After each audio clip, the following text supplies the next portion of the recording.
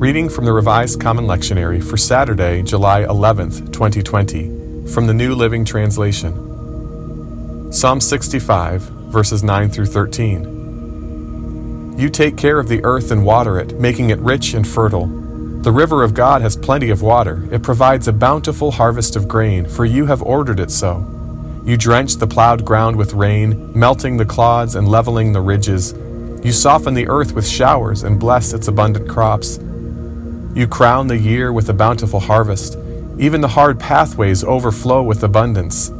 The grasslands of the wilderness become a lush pasture, and the hillsides blossom with joy. The meadows are clothed with flocks of sheep, and the valleys are carpeted with grain. They all shout and sing for joy. Isaiah chapter 52, verses 1 through 6. Wake up, O Zion! Clothe yourself with strength. Put on your beautiful clothes, O holy city of Jerusalem, for unclean and godless people will enter your gates no longer. Rise from the dust, O Jerusalem. Sit in a place of honor. Remove the chains of slavery from your neck, O captive daughter of Zion. For this is what the Lord says: When I sold you into exile, I received no payment. Now I can redeem you without having to pay for you. This is what the sovereign Lord says: Long ago my people chose to live in Egypt. Now they are oppressed by Assyria. What is this, asks the Lord? Why are my people enslaved again? Those who rule them shout in exultation. My name is blasphemed all day long, but I will reveal my name to my people, and they will come to know its power. Then at last they will recognize that I am the one who speaks to them.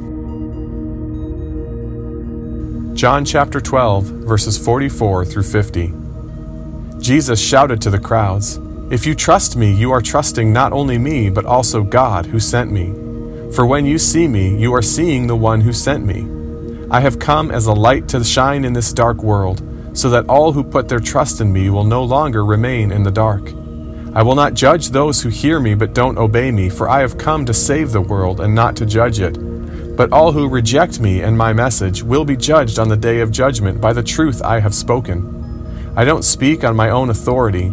The Father who sent me has commanded me what to say and how to say it. And I know his commands lead to eternal life, so I say whatever the Father tells me to say.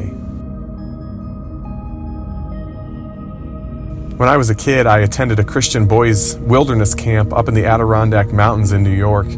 On the last night of every 2-week session, all the campers and the counselors would gather at the edge of the lake in total darkness. The camp director would then light a single candle, and his face would be illuminated. He'd tell us about Jesus, the one who brings light to the darkness, and then he'd invite us to share in that light by joining our candles with his. Slowly, one by one, the candle light would spread from one person to another and then another, and soon there would be a few hundred candles lighting up the entire waterfront. We'd sing a chorus together, the refrain, Jesus is with me wherever I go, and then we'd head back to our cabins, led through the darkness by the flames held in our hands. It was such a visible, powerful reminder of who Jesus is and what he does for us.